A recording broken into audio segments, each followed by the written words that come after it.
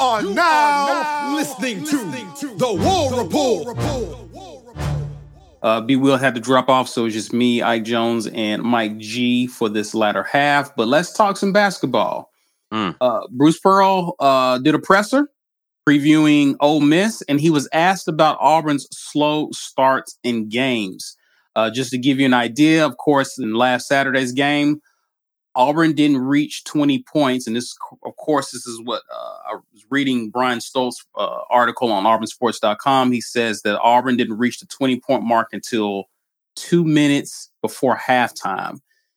Against Vandy, also last week, even despite beating them 94-80, Vandy jumped out to an 11-point lead before Auburn even began to get on the board. So it's been a pattern that we've seen with Auburn in terms of these slow starts. And Bruce Pearl talked about a few things. He talked about execution. He also kind of said something that was interesting with the coaching staff trying to implement new intricacies into the offense, basically trying to build off of some of the basics. And in the course of trying to do that, starting out in games, the guys just haven't been able to execute some of those things as well. But it boils down to execution. He also talked about outside of Jabari Smith, as a team, they haven't really shot the ball well. We know Jabari has been on fire the past few games, but outside of him, as it pertains from the three ball and from the perimeter, Auburn has been struggling, particularly with our two main scoring guards, KD and Wendell. I want to ask you guys, obviously shooting better is the obvious thing here. Right.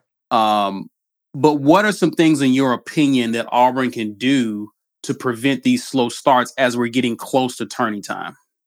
I talked about this a little bit in my Jabari Smith video. For you patrons, you can go out there and watch me do a quick breakdown of Jabari Smith and how I think that because Jabari is starting to come into his own as an offensive threat, that they need to play through Jabari early. And I've said this before on lives, but we looked at in that video an actual situation where they ran a set specifically for Jabari coming out of the second half in the Arkansas game. And that's a set that I think that we can play through a lot to be able to get the ball in his hands and allow him to make the defense dictate how they're going to play him throughout the game and then adjust off of that.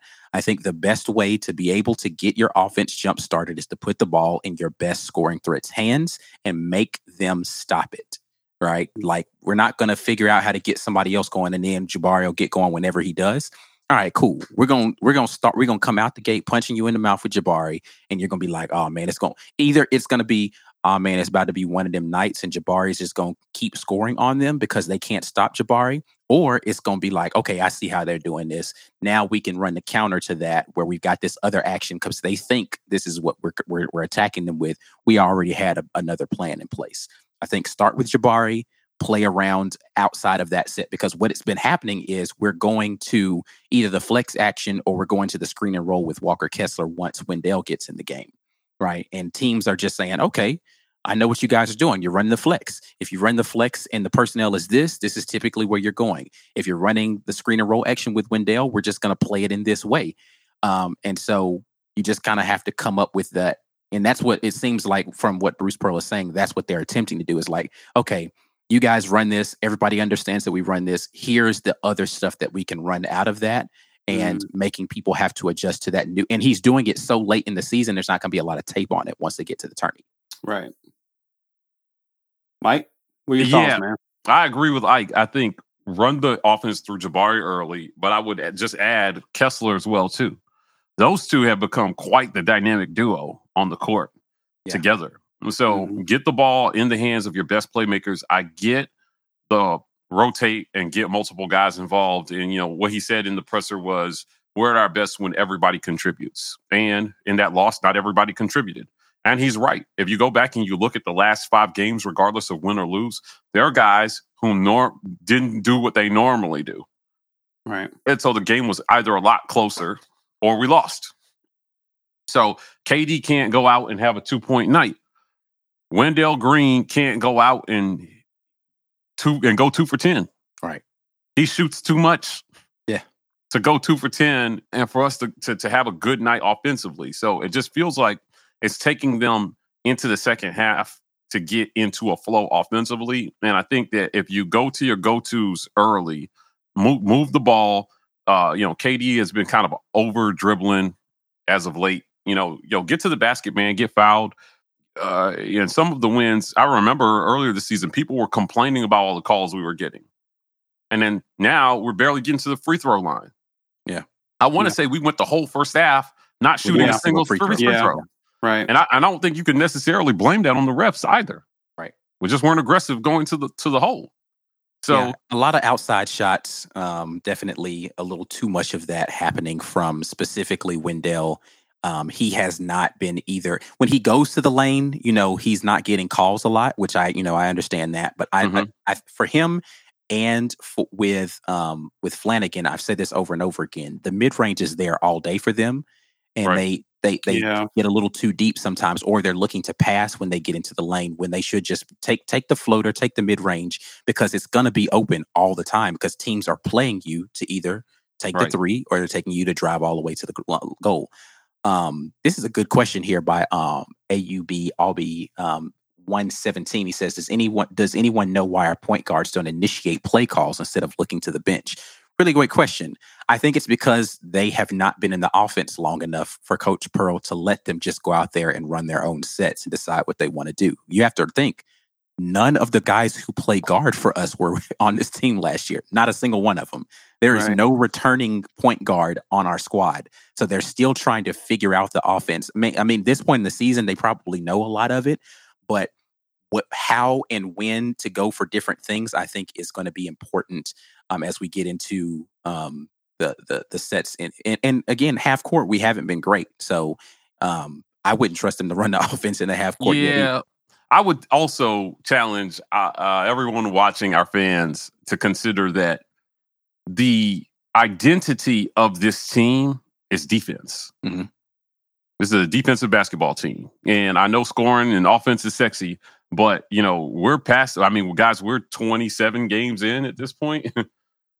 Right? I think they are who they're going to be, and that's a good defensive team that will keep you in every single game. And we're going to have times where we're stagnant on offense and times where we're dynamic on offense. But ultimately, winning is going to be about playing defense.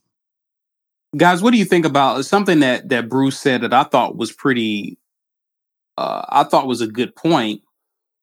To what degree is it that Auburn's offense has to adapt to what defenses are starting to do? Because now they know what Auburn is going to do now. Like if you're KD, we're just going to try to take the charge. We know what he's going to do. Right. He's more dynamic when he's playing downhill. So try to draw offensive fouls from him. So it makes it tougher for him to do what he normally does.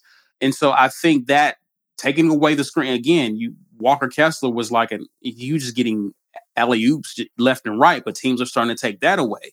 Right. So a lot of it is about Auburn having to find points elsewhere, and the points aren't coming as easily because now that we're towards the end of the season, they know the scouting report. They know what Auburn does. So that's a part of it as well. That's 100% what it is. It's teams have seen this play out enough, and they've seen people take it away. So it's like, okay, this is how you stop the pick and roll action. This is how you defend the flex, right? We're just going to do these things, and Auburn's having to figure out how to adjust and make the adjustment. So we're in that. It honestly took us 20-something games, like 24 games before people started being able to stop it. And so they didn't have to adjust. They were just like, it's like, all right, cool. We can just do this and keep winning. And we're putting up 70 plus points per game, doing the same thing. So like, why do I adjust? Then you run into a couple of teams. You run into that Missouri team. You run into Arkansas. You run into Georgia on the road, and they start making those adjustments. It actually started with South Carolina. South Carolina was the first team that really pressed Auburn into figuring out some different ways to score. And again, I know I haven't been doing as many film breakdowns, but if you watch film enough, you'll see we have been making subtle adjustments to things. You'll see that we are the back screens are different on certain plays than they have been typically. Like you'll see that how the player off ball on the pick and roll is adjusting differently to different things. So we are making the adjustments.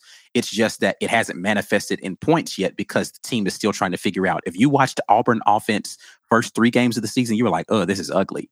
And then it got pretty because they started understanding how to do those things. And now we're making the adjustments. This is ugly. Once they figure out those new roles and new responsibilities and these adjustments, it's going to get pretty again. The question is, can it get pretty in the next 4 games? It only took us 3 or 4 games to start the season for it to get pretty. I don't see why we can't hit a stride again as we get into the tournament. Definitely. What are your thoughts about? Will we ever see them try to get Zep Jasper involved in the offense in any way? It seems like he's all but disappear. Yeah, he's a pretty good 3-point shooter. I don't know, man.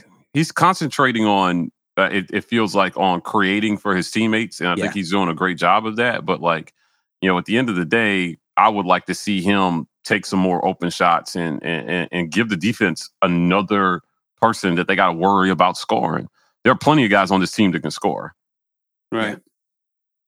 So I'm just curious about that because again, we've seen him hit.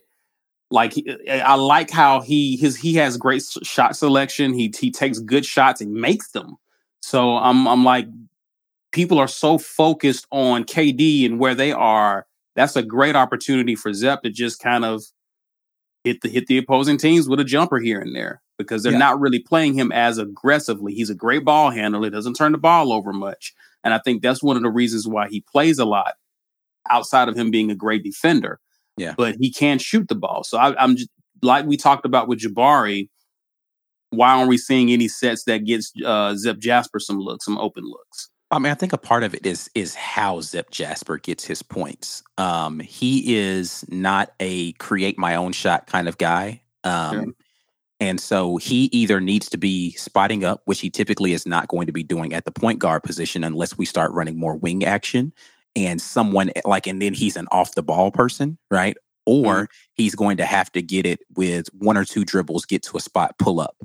It's not going to be the KD Johnson or Wendell pound the ball into the ground, come off of a screen, shoot it, or get by a guy type of stuff. Zep Jasper is more of a catch the ball in rhythm shoot or 1-2 dribble, get to a spot, put it up, or transition, right? So if he's going to be shooting jump shots, he's going to have to figure another way to get into the offense if he's going to be running the on-ball point guard position. Because the way our offense works, he's typically at the top.